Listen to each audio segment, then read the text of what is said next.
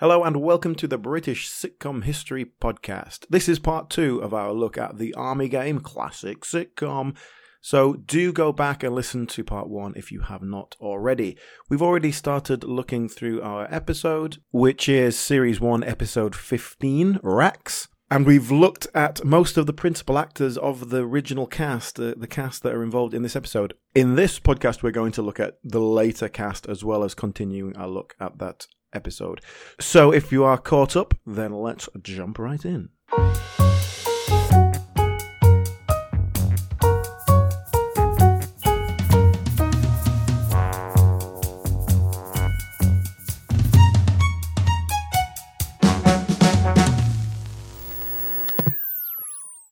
Let's get into our episode. Come on, we barely touched the plot yet. Come on, let's get into it.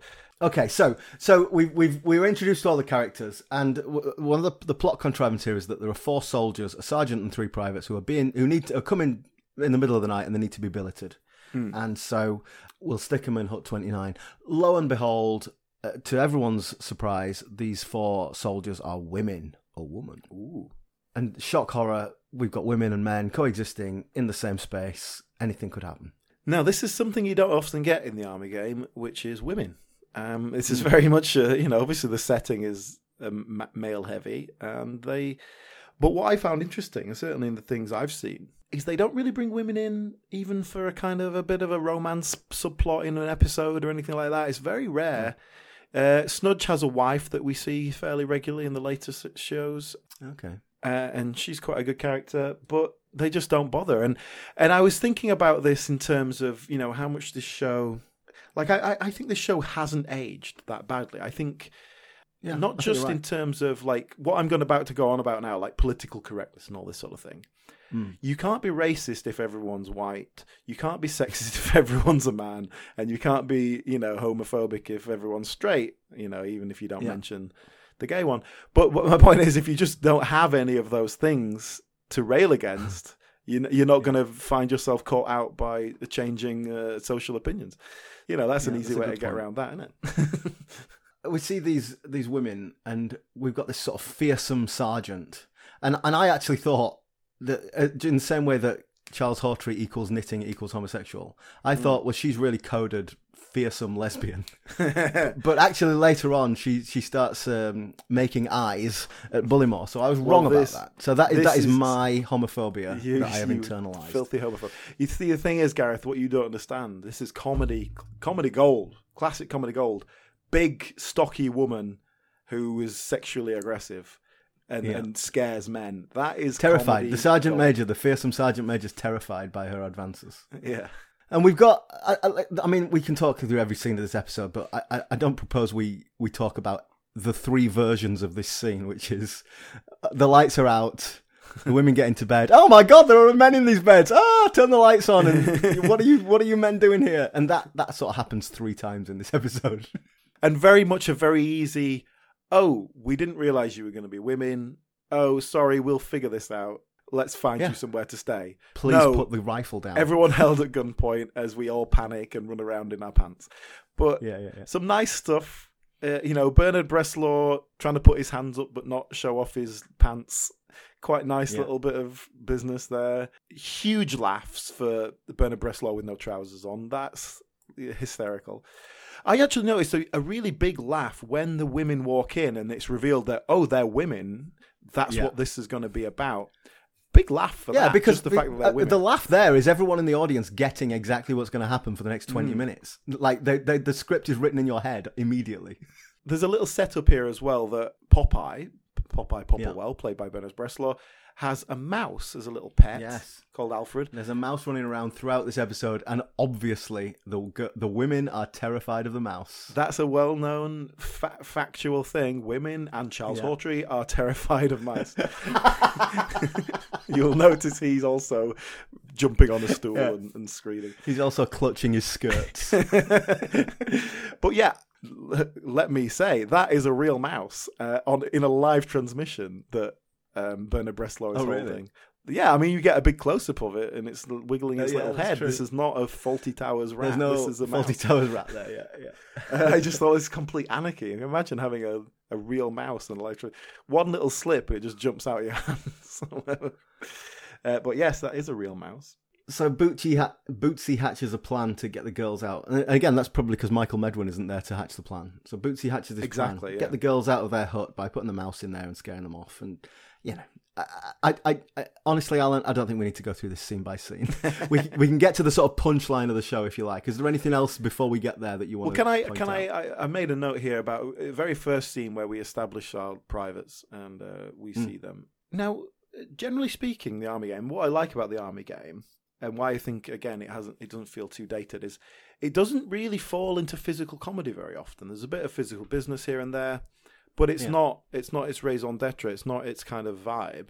And perhaps we see why in this episode, because there's an awful bit of physical comedy in which Charles Hawtrey gets sort of trapped behind a bed. And it's just a throwaway gag at the end of the scene where Bernard Bresslaw moves a bed in position, doesn't realise Charles Hawtrey's there and squashes him. But it's just... The whole thing is badly performed. Like, Charles Hawtrey's response is just pathetic. But it's badly timed. It doesn't really mean anything in the scene. It's just like they've thought, oh, let's throw a little bit of a gag at the end. It's not set up part of the story. It's not set up visually so we understand who's where and how it's working. It's really bad. It just doesn't work at all. Interesting. That stuck out to me because for the most part the stuff plays out quite well, I think, and especially for live transmission that's had a week rehearsal, you know, things hold together pretty well. But that was just an example of something that really didn't work for me. Well, one thing I'd like to highlight before we move to the last scene is there's quite a lot of fourth wall breaking. The fearsome female sergeant looks to camera a couple of times as if to say, gosh, these men, you know. And Bootsy looks at the camera quite a bit. We saw at the beginning William Hartnell's character comes out and sort of addresses the audience to the camera, you know. Yeah, do you know what I noticed, actually? We're talking about the cast changes, but so Bill Fraser came in as Snudge and was a very different type of Sergeant Major, much more comedic, sort of cartoonish Sergeant Major. Yeah. So when William Hartnell came back for the last series, Bill Fraser left, and so they brought William Hartnell back to try and reinvigorate the show. I think he's doing a lot more turning to the camera and gurning in a slightly more cartoonish way to try and pull a little bit of that in. Oh, well, that's interesting because I haven't seen that later Hartnell performance. My note here is that Hartnell is a way better Sergeant Major than Snudge in terms of his performance. You know, I like that. I like that character. He's more fearsome, whereas Snudge is just a sort of a kind of laughable. He's almost like the head teacher in the Bash Street Kids. You know, he's just a sort of comedy character. But I think that makes it a little bit easier for comedy. I think that's, you know, in a sitcom setting, perhaps that is more appropriate. It was certainly more popular, I think, with the general public. But let's talk about him in a bit later. Just a couple of other notes from this episode then. First of all, the ad transitions in and out of the ad break. Oh, yeah, I made a note of that. They're quite nice things they do with this. I guess there was a bit more of an effort to try and make something of it. In this one, it's a sort of you see a soldier's boots sort of stand at ease or stand to attention or whatever it is, and as they do it, the ventilation brick in the wall suddenly swooshes away, and it says, you know, back in 5 minutes or whatever. Yeah. Quite a nice little bit of business. And again, it's all live. You've just got to cut to that. There's a bloke, you've got an extra stood there ready to do it. Props man with a little lever at the back. I liked all that. I look at business. And in the later series, it tends to be a naffy girl, you know, handing a cup of tea. And she pulls the shutter down and it says, you know, ad break coming up now. I liked it the first episode this one that we're talking about was the first one I watched, and then when I watched later episodes and realised not only were they doing something interesting with the ad break, but they were doing something different every week as well, which was great. Well, it has to be different, really. It's live, you know. It's going to be a bit of variety to it. I also really like the credits, you know, and literally the end credits, because again, it's all live and it's just, you know, a camera or like it's almost like a slideshow. Some of it, it's like they're panning across from one picture to another with someone's name on it and all that. I quite like all that. It's just sort of a very physical, mechanical process. Yeah, mechanical feel to it. Yeah, which is cool. One line that stuck out to me, I quite like this line. I was on sentry yesterday and one of them girls accused me of being a peeping Tom. Said I'd been spying on her. Flipping nerve. As if I'd do a thing like that. Which girl was it? The one with the mole on her hip. Oh, that one. Such a good line, yeah. No, it wasn't really good, funny and like line. I say, it it wasn't presented as a joke. It was just a throwaway line. I really like that. There's a scene later on where Charles Hawtrey, the professor, is keeping guard outside the hut to make sure the women are not molested by malfeasance, and he gets told to fix his bayonet. Yeah. And I wonder if you picked up on this, but he gets it out and he starts to put it on, and he just quietly, like not even in the character voice, kind of in his own voice, just says to it, "Now, this doesn't take very long, providing I can do it correctly." And I think it's just him as an actor fretting about I did hear plot. him say that. Yeah, I did hear him say that. And I was like, what? Just put it on. Yeah, I did hear that. At least fix your bayonet. Yes, madam, where shall I... Thank you. Now, this doesn't take very long, providing I can do it correctly. So I think that was an actor moment rather than a character moment. And then he does seem to be messing about with it later on as well, he seems to be struggling with it. Now, the very end of the episode, if we can just jump to the end of the episode, they try and put a button on it here that it's sort of like, oh, I've sent the men back to the hut because the mice have escaped. But the women's car broke down and I sent them to the hut. What? And they're kind of like, oh, and there it's going to happen again. And it doesn't quite work. Well, no, something about before the timing that, of it the sort of punchline to the episode that wraps it up is the female sergeant sort of storms into the commanding officer's office and says, "Look, I demand to ring General Headquarters." And she's ringing the general, much to his horror. And it turns out that she's the general's daughter because nepotism is alive and well in the British Army. So Major Upshot Bagley, we cut across to where he was sitting before, and his chair is spinning in a cartoon way as he's, I don't know, he's just run off. Away so quickly. Like, where is he gone? I don't know. He's just run off. I'm thinking of the Bash Street Kids again. Yeah. And also with the Major, there's always an empty bottle of whiskey on his desk. It's not even an attempt to hide it. Yeah. What I did like about the plot is I think there's a nice bit of plot cohesion here. The mice giving us a sort of a nice little line all the way through. We establish it early on, Popeye's pet. Although I don't think we ever have that any other time where he's like this mice and men kind of big O for the little creature thing. I think they just threw it in for this episode. But then you've got the that mouse set up there, and it's like, oh, he's cold and all this sort of thing. Then they use it later to try and scare off the women, but then they are hoisted by their own petard in the sense that is then gets them thrown out again. I think there's this nice little through line with that. So I quite liked it. I thought it was a nicely well-written little thing. So yeah, that's the end of the plot. It cuts to credits, and interestingly, in this credits, it just says directed by Milo Lewis, Granada TV, gone. And I think the credits could be shortened or lengthened depending for time. Obviously, this is a live transmission. You need to, because there's no act. So there's 3 actors credited on the opening credits. No one else gets credited. So Bernard Bresslaw isn't credited. Charles Hawtrey isn't credited. But then also the female characters and the general, who are just one-off characters, they're not credited either. I don't know who played them. So you think their credits were cut for time and they're sitting there next to waiting to be filmed? You show the credits. They show the credits in some other episodes. You show that. Why wouldn't you? So it's not. Yeah. It's not a. I think that's a decision based on time. Probably. Yeah. They just probably have them ready to go if you need them and just cut them appropriately. Okay. Well, look. Let's talk about. Now, you said that quite a lot of these older episodes are missing. So I want to kind of jump ahead to series 3, where we've got all of the episodes, and goodness me, there are a lot of them. And these are the ones that I've watched quite a few of these. So although the episode we've discussed is series 1, I'd like to talk about the cast for series 3, because again, it's kind of a very different feel. Yeah, and like I say, I'm not sure where this transition came. If it was series 2 that they came in, because definitely William Hartnell carries over into series 2, but then Snudge comes in. Because so many of those episodes are missing, I'm not sure exactly where this transition came. Probably a good time to talk about this right now, though, is Carry On Sergeant.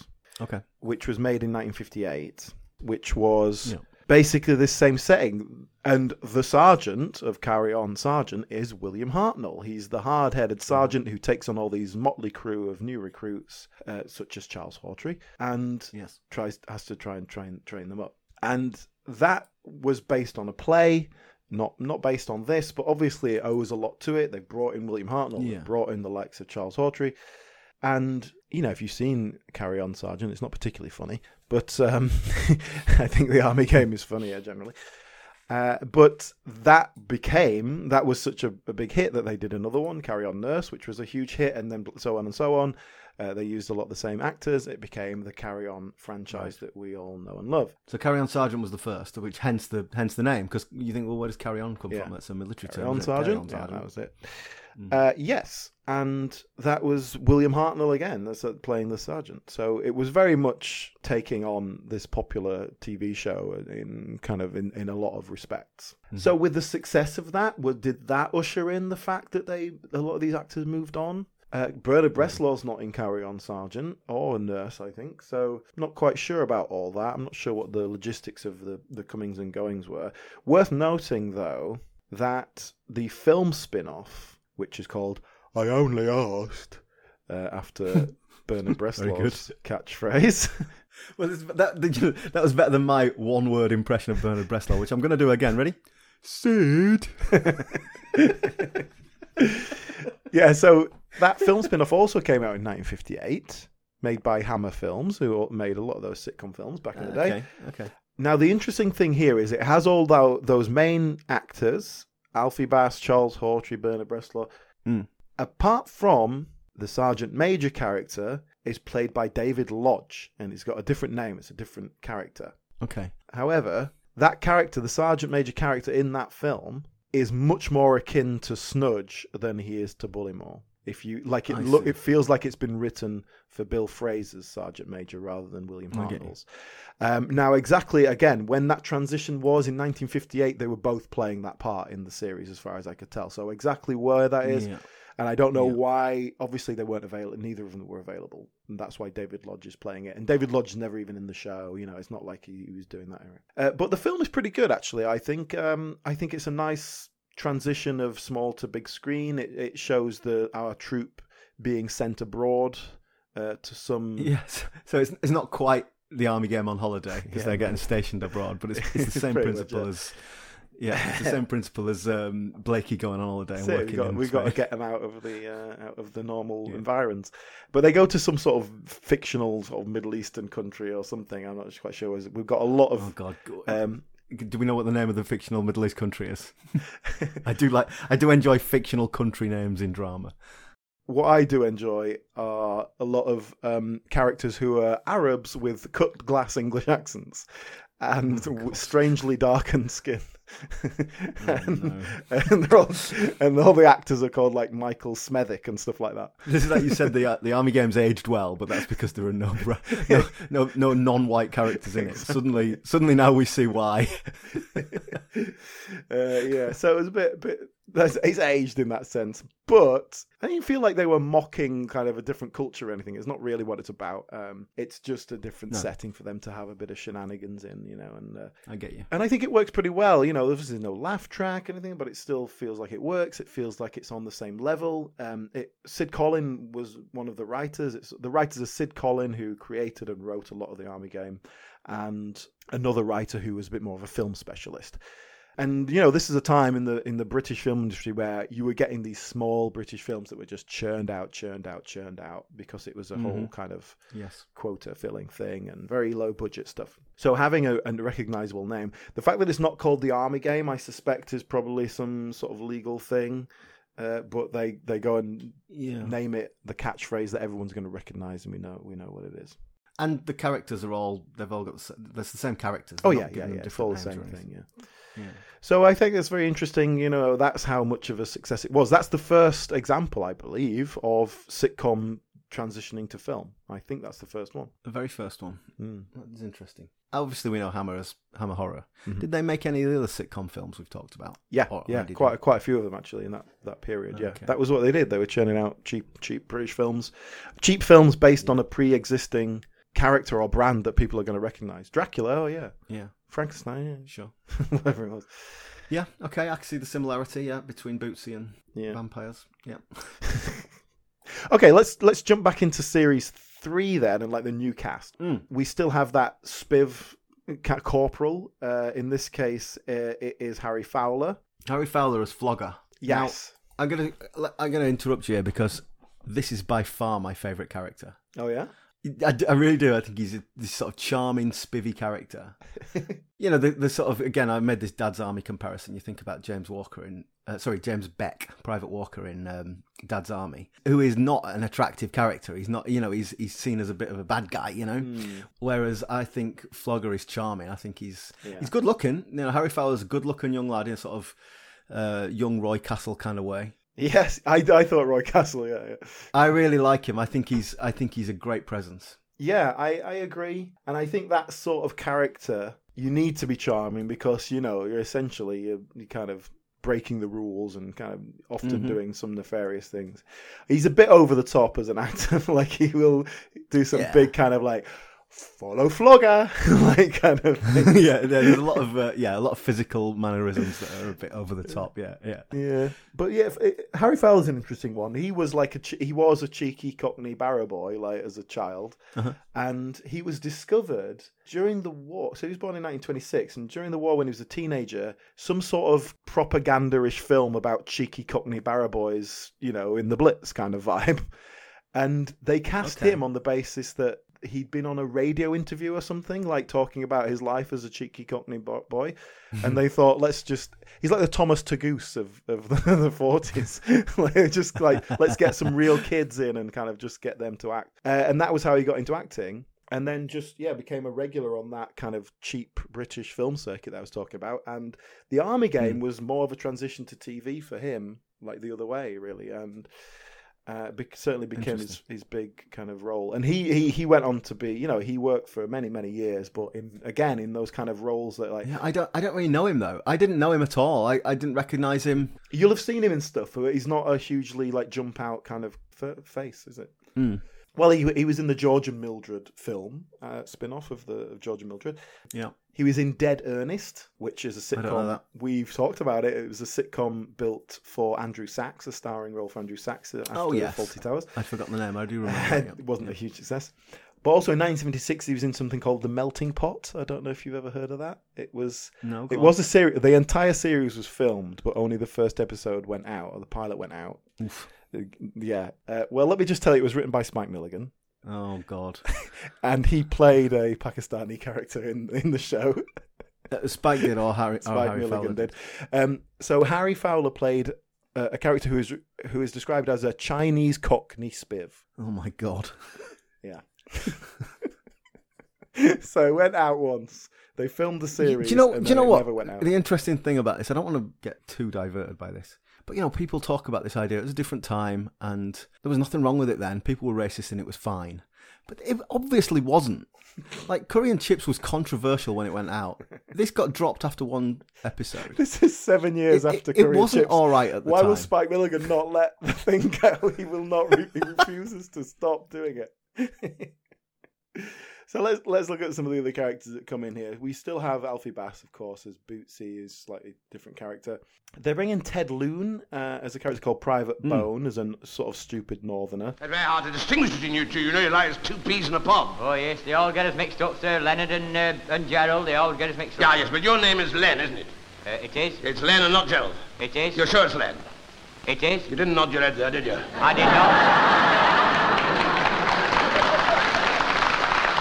Now, sometimes Len is Gerald and Gerald's Len is Gerald. Which one are you? I'm Gerald. You just said you were Len. Yeah, but I didn't say yes or no. I'll have the key to box 13. I got a bit chippy about this. Okay, so he's from the north, therefore he's thick. That's how it's coded, and I will confess to being a bit annoyed about that. And I did find this character, and it's not different to Bernard Bresslaw in this sense. Exactly. I did find it just a bit much. He's too thick. Like, he's too stupid. Yeah. People aren't that stupid and operating in the world. He's got a good physicality, Ted Loon. He's as thin as a rake, and he's got no teeth into his face. He's got that gurning face, hasn't he?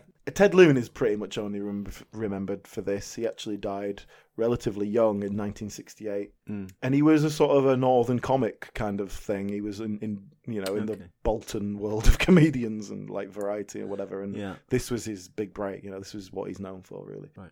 And then we do have a sort of bit of a rolling conveyor belt of other people. Like I say, they did bring people in and out. We had Dick Emery was in some of the earlier episodes, and then they bring him back later on when Alfie Bass leaves. He's kind of brought in as the replacement for Alfie Bass in the very last series. He's actually becomes a regular, but he's in some of the earlier ones as well. One of the other soldiers who was in one of the episodes I watched was Harry Taub, who plays an Irish character, Dooley. Yeah. A little bit of racism in that episode, anti-Irishism. but different time, it's fine. I recognise Harry Taub from Home James that we watched with Jim Davidson very recently. So he is a much younger man. man, It took ages to figure out who he was. Yeah. So he's a bit of a sort of British character actor. But yeah, that episode he was playing an Irish private who had got a lucky charm, Alan. He got a lucky charm that was bringing good Look luck at the to Irish. all who bore it. I mean, it's fine. It's fine. I mean, Harry Taub's in a few episodes, and then he sort of seems to disappear. And I don't know if they were trying to pin down another member and couldn't quite do it. And then for most of that series, we get Mario Fabrizi as a Lance Corporal. He's probably in most of the episodes. Mario Fabrizi, you know, as the name suggests, was of Italian parentage, but he was British born, as the accent suggests. And, you know, he was a regular on Hancock's Half Hour before this, and then he did this. Again, he died in 1963, you know, died quite young, but didn't really go on to do a lot more. I quite like him as a presence. He's like a bit of a mini flogger. Like he's not stupid. He knows what he's doing, and he'll kind of have a few schemes himself. I think he's quite a nice actor as well. Interestingly, though, he pops up in some of the early episodes, like he's the guy who, you know, he's a soldier. He comes and delivers the mail or something. You know what I mean? Like he was kind of he's obviously in the company, in the world. But then they bring him in as a proper character later on. And weirdly, in one episode, like halfway through series 3, I think it is, he's not in the episode as his character. But then Bootsy goes off to meet someone at a train station, and he ends up talking to this Italian guy, like just a brief scene with an Italian guy who doesn't understand what he's saying. And it's Mario Fabrizi, like doing Italian, but it's him, and it's obviously him. He's got the big moustache and everything, but he's just playing a different character. And that's not like a year after he'd left or anything like that. It's like in between episodes when he was having a week off. And that's not some plot contrivance. No. It was just the only we need Italian someone to play actor this they know. character. Oh, let's get Mario to do it. That's kind of perfectly acceptable. Like that's no one's going to bother about that. It seems so alien to us. Like Dick Emery plays a character earlier on as well, where he's an interior designer type character. But I think this is the world of repertory theatre. This is where all these people come from, including the production staff. And so that's what happened. Is we had an actor, we liked him, we'll bring him in to do this character. You know, it didn't matter who you'd played before. It's not like the Marvel Cinematic Universe. I said Marvel Cinematic Universe there. I obviously meant Marvel, but I'm kind of intrigued by a sort of 27 film structure about marbles. Well, the Mario Fabrizi one just seemed particularly egregious because it's while he was a regular on the show. It wasn't like 2 years before or anything like that. It just seems weird. Yeah. Frank Williams is another one who was a guest in the series previously and then becomes a regular as a different character. He sort of takes over the Jeffrey Sumner as Major Upshot Bagley. He's the captain, but he's basically the CEO commanding officer. The thing. So he's a regular in it for all this bulk of the third, fourth series. And he's the sort of nervous upper class officer that creates problems by being indecisive. Yeah. Frank Williams just died recently, very old. He was in his 90s. I quite liked him, actually. I thought he did that job very well. I think that's all kind of the regulars we have. Well, do you know what? We haven't really talked about Bill Fraser. We've talked about Alfie Bass playing Bootsy. So Sergeant Major Snudge comes in replacing William Hartnell, Bill Fraser. He's a buffoon, isn't he? He's sort of vainglorious and full of himself. I'm sending it to Nichols and Gould, sir. They publish memoirs and such like high-class literary matter. Yeah, well, you certainly deserve little success after slaving away night after night at your typewriter. Well, it's a labour of love, sir, a labour of love. Some people are not like some people, sir. Some people know how to take advantage of their leisure hours and create literary works of art like what I've done here, sir. Not like some people, sir, what sit all night long with their mouths open in front of their television, swallowing all that tripe. Here's the thing. I noticed a lot that he sort of kept looking to the side, like his eye line was wrong, like he was trying not to make eye contact. You know, when you're talking to someone who won't make eye contact. It was a bit like that. I think that was a character choice. That was a characterization. I think it is, Yeah.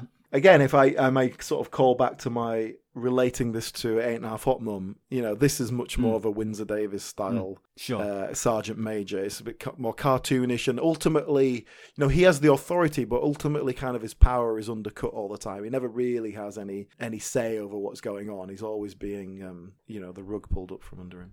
And I like his, and this is very much Windsor Davis as well. I like the diction. I like the way that he speaks with that sort of affected poshness that he doesn't have. Bisley, you are a disgrace to that uniform, what you are wearing. Yeah. Again, all that stuff came after this. Ain't I Thought Mum is a total Sure. rip-off of the Army game, and I'm putting my flag down on that. This must be observational comedy. Yeah. You know, if you'd served in either during the war or in national service, this is the Sergeant Major. Everyone had a Sergeant Major. I remember my Sergeant Major, and for about 3 years afterwards, every time I raised my voice to a shout, it came out in a Scottish accent. That's how he haunted me. And is that the nature of the position? Obviously, a non-commissioned officer, so it's like you're not from the posh officer ranks, but you've risen through, you've earned your stripes. Yeah. And so you're going to make sure everyone knows about it.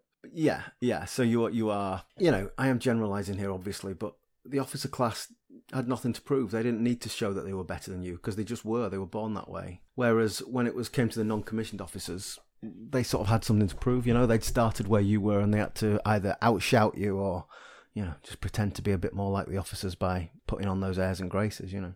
Does it attract a certain kind of personality as well? That job, I guess, it's like a prison officer. Well, I guess it's sort of. They're all promoted from within the ranks, aren't they? So it's a self-selecting group. You know, you have to have a certain set of attributes to achieve those levels. Yeah, I think you see Flogger at some point. He like goes, "Why did I ever take the stripes?" You know, it's just responsibility. Yeah. So what about let's talk about Bootsy and Snudge then. So these two characters obviously were the ones that got the spin-off. So how did that happen? When did that happen? Was that after Army Game had completely finished? Tell me the story. No, so this like for whatever reason those two were the breakout, the lovable stars of that later incarnation. The relationship between them, this kind of weird child and stepfather kind of relationship that they had, love-hate kind of vibe.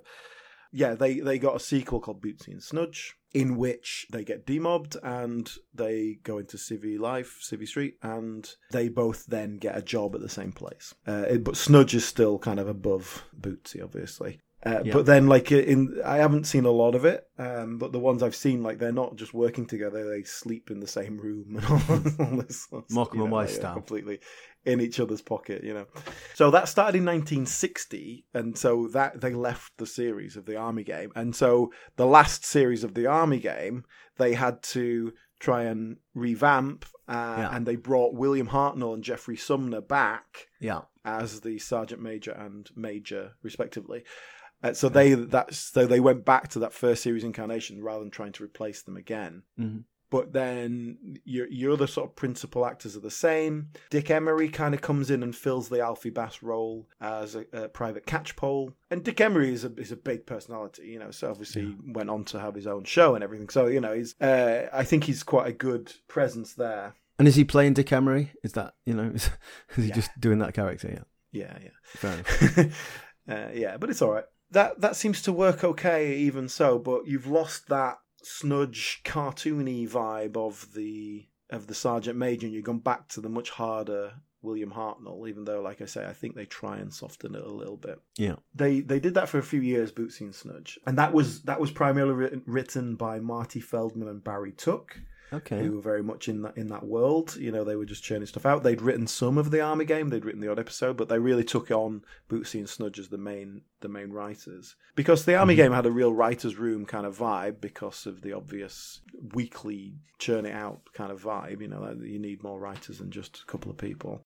I wanted to ask you about the writers, because there isn't one overriding writer on the Army Game. I think if anyone, it's Sid Collin, who was the sort of creator, and I think he may have overseen it in a sort of general way. What you would call a showrunner these days. Perhaps, yes. But what the reason I wanted to bring this up was that one of the episodes in Series 3, which was Series 3, Episode 28, Goodnight Ladies. I started watching this episode and I thought I was getting deja vu, and it's basically a complete rewrite of Rax, of the episode we talked about in the first half of the podcast. So it's you know, different. Our characters are different. So it's basically, instead of William Hartnell, we've now got Bill Fraser, and we've got the new cast of soldiers, and it's 4 different female soldiers, but it's exactly the same plot. It's exactly the same story, almost scene for scene. I found that very interesting. Yes, it was just a blatant rewrite. Now, obviously, we've lost a lot of the episodes from Series 1, and I wondered whether this was common. You know, a lot of those lost episodes, have we actually seen their rewritten format in Series 3 and 4? Yes, I'm not sure. I sent you that episode because it jumped out at me. I was like, oh, this is the same as this other one. So how common was that? What are the chances that one of the 5 that we exist have survived, is one of the one? What's the logic there? This is the days before repeats, obviously. But, yeah, like we've seen a lot of sitcoms that, they were made in the 60s and then they sort of had another run at them in the 70s. I'm thinking of The Rag Trade, where they created a new cast. It was colour. And so they were kind of remaking, retooling some of the old scripts. But this is 2 years later. There's been no break in production. This is just completely recycling a script. What? I don't understand. This is a repeat. Well, exactly. They didn't have repeats. So those shows went out live. They weren't recorded. No one ever saw them again. So 2 years later, let's do that script again with these new actors. Yeah. I think that's exactly what it was. And who's going to remember? Because even if you kind of vaguely remember, I saw an episode where they did some women turned up. Like, that's as much as you're going to remember because you've seen 40 other episodes since then. Yeah. I think you can get away with that. Why not? But the writers of the original one are not credited on the second one. Really? That's extraordinary. That is extraordinary. Different creative writers. So, certainly in terms of official credit, I don't know if they got any money for it, but it is well dodgy, isn't it? And there's a couple other little bits. So, there's a bit in the film where they get tricked into volunteering for something, and then that happens in the series as well. So, that one little chunk, the way that they are fooled, things like that I noticed cropping up. But yeah, given that most of series 1 and 2 are missing, how many of them got remade again in series 3? And interestingly, so that remake, Goodnight Ladies, it is essentially a scene-for-scene remake, but it's not as good, is it? It's not as good. You're right. There's a lot less subtlety. So I was complaining about the fact that you get a lot of, in the show in general, you get a lot of people talking and there's someone stood right next to them and they haven't seen them and then they're talking about them or whatever. There's a lot of that kind of theatrical nonsense. Yes. It's kind of like your theatrical suspension of disbelief, which I don't think ever really works quite as well on TV. In Goodnight Ladies, they walk into a room where some people are asleep, have perfectly out loud conversations, sit on the beds where people are sitting, kind of feel and go, oh, my bed's all lumpy because there's someone sat on it. And then someone wakes up. It's just so completely unrealistic and so beyond my suspension of disbelief. So I that sort of thing bothers me, and it's a real theatrical thing. But I don't think it works in theatre either. It annoys me in theatre. But to go back to Bootsy and Snudge, that ran for a few years. And the first series of that went out at the same time as the last series of the Army game. So like I said, they had to do some character twists there. Interestingly, immediately after that, they tried to do another show called Foreign Affairs. So that was like a sequel to the sequel, in which Bootsy and Snudge get sent off to some kind of vaguely fictional European country. They're working in the British Embassy there. Bootsy and Snudge go on holiday. Yeah, it's the same, but that lasted one series, didn't seem to catch. And then they did a show called Vacant Lot in 1967, which is not Bootsy and Snudge, but it is Alfie Bass and Bill Fraser in the same power dynamic, where it's Bill Fraser's the boss and Alfie Bass is the worker, trying to recapture the magic. And then, as you were mentioning about the Rag Trade, some colour remakes, they did in 1974, they did a brief series of Bootsy and Snudge in colour, only 6 episodes, 1974. I think that was part of that revival colour remaking. That vibe of kind of let's just try and bring some of those back. And it didn't catch, obviously. They only did a few episodes. That's your Bootsy and Snudge sidebar there. They had pretty much as long a life as the show itself. They were obviously popular characters. I've seen a little bit of Bootsy and Snudge. Can't say I was that impressed. But what about, have we got any other sort of legacies then of the Army game? How would you say it's influenced things since? I mean, it basically gave us the Carry On films. I mean, not sure. There's loads of connections there. Like Sid Collin and Talbot Rothwell wrote together a lot. Talbot Rothwell, not early Carry On, but the later Carry Ons, he wrote them all. Sid Collin did definitely write on one of the later ones. He's a credited writer on one of them, I'm pretty sure. But mostly the cast connections. Maybe it just brought together a lot of those casts and. How many of these guys worked on Hancock as well, but that's a slightly different vibe. You got Sid James, Kenneth Williams coming in from there. You've got Bernard Bresslaw, Charles Hawtrey coming from this, that sort of thing. And it took a while for that Carry On vibe to really gel. Carry On Sergeant does not feel like a Carry On film in that sense. Mm-hmm. But you watch the Army Game, and it does. If you have the Army Game and there's some women there, you would have the Carry On vibe. Yes. You would. That yes, comedy. you're right. It got a little bit bawdier in the late 60s, a little bit raunchier, but that was just with the changing of the times. Mm-hmm. This vibe of comedy is the same as that. And what this did, if anything, was demonstrated that was something that people wanted. It was marketable. And the film version was a success. Like I said, this was ITV's first sitcom. It was a big success. And it doesn't feel like it set the scene for how sitcoms carried on, because the BBC style of 6 episodes at a time became much more the norm. I very much liked your comparison to Porridge earlier. As I said, I was sort of desperately trying to draw links between this and Dad's Army for the obvious reason. But it's not. It's nothing like Dad's Army. But I think the Porridge comparison really holds up. Yeah. Blokes all trapped together in a situation. Authority figures to be poked fun at and to do faux battle with. No one ever comes to any real harm. Everyone's having a bit of fun at each other's expense. Yeah, I think it's a really good comparison. Yeah, and you're churning this out week after week after week. I think it's remarkably good. I think it's very solid. Well, you watched a lot more episodes than I did. Yeah. I would imagine it was a little bit samey. How does it hold up to watching one after the other? Yes. Samey isn't right. I think it's consistent. Uh-huh. Considering we've got different writers and all sorts of things, I think it's remarkably consistent. Okay. And it's fun, it's enjoyable. It's the sort of thing where you're like, I want to check in with these lads every week and see what shenanigans they're up to. I would agree with that. I watched 7 episodes and I enjoyed it. It was fun. There's no character development. There's no movement of the characters, and that's okay. No growth. Yeah, exactly, and that's all right. But very few examples of anything going really tits up in terms of a bit of set falling over or anything like that.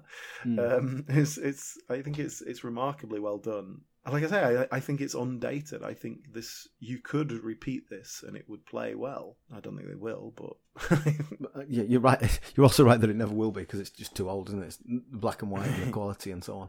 Yeah, the film stock quality. I mean, yeah, I think if our listeners want to go and find an episode or two and have a look, it's certainly worth having a dig around and finding it.